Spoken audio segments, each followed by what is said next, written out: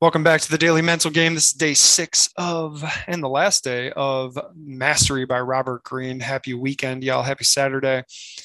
Now, Robert Greene, he's written books on strategy and power. And this last quote is, I think, the key to basically getting what you want and achieving mastery in whatever domain you've chosen. But he says, in our culture, we tend to equate thinking and intellectual powers with success and achievement. In many ways, however, it is an emotional quality that separates those who master a field from the many who simply work at a job. Our levels of patience, desire, persistence, and confidence end up playing a much larger role in success than sheer reasoning powers. Feeling motivated and energized, we can overcome almost anything. Feeling bored and restless, our minds shut off and we become increasingly passive. So it's those levels of desire, patience, persistence, and confidence, which ultimately help us achieve what we want to achieve. And how we feel motivated and how we get motivated. I mean, if you look at the Latin root of motivation, it's movere, which means to move. So in order to feel motivated, we have to move. We have to go do things, right? Like we talked about yesterday, taking action is the key part, not just sitting around doing nothing. Like he says, when we're sitting around doing nothing, our mind just shuts off. And the more passive we are, the more passive we become. And so it's like this negative spiral down. Whereas if we take action and we move, then we will be more energized. And that's that positive spiral up. But how we do that is through our it's the emotional quality that's going to separate you from good and great.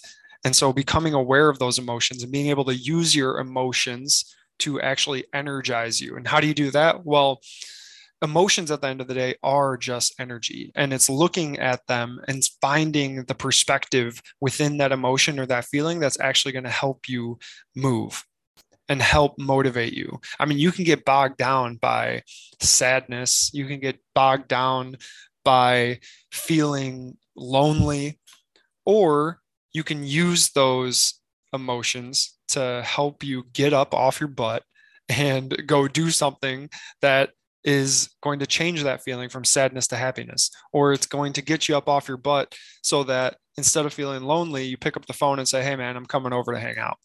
Or pick up the phone and say, "Hey, you want to go on a vacation together with one of your friends or family members?" Or it gets you up off your butt to go to the coffee shop and go sit down with a rando that's also drinking the same coffee as you and just spark up a conversation and say, "Hey, my name's Tyler. Like, what's your name? What do you do for a living? Where are you from?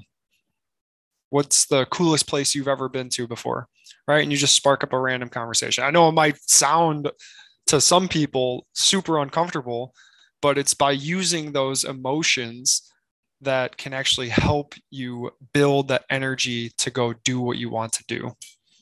And that's really how the successful become more successful, is they're able to use that emotional power as energy.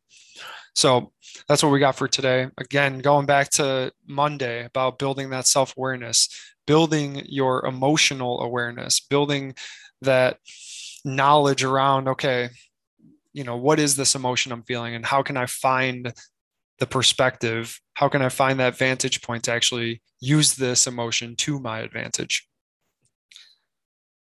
Thanks for listening to this week. This was Mastery by Robert Greene. Definitely worth a read.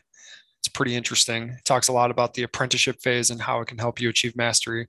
But yeah, get out there, go do, find a mentor, and we'll talk to you next week. See ya.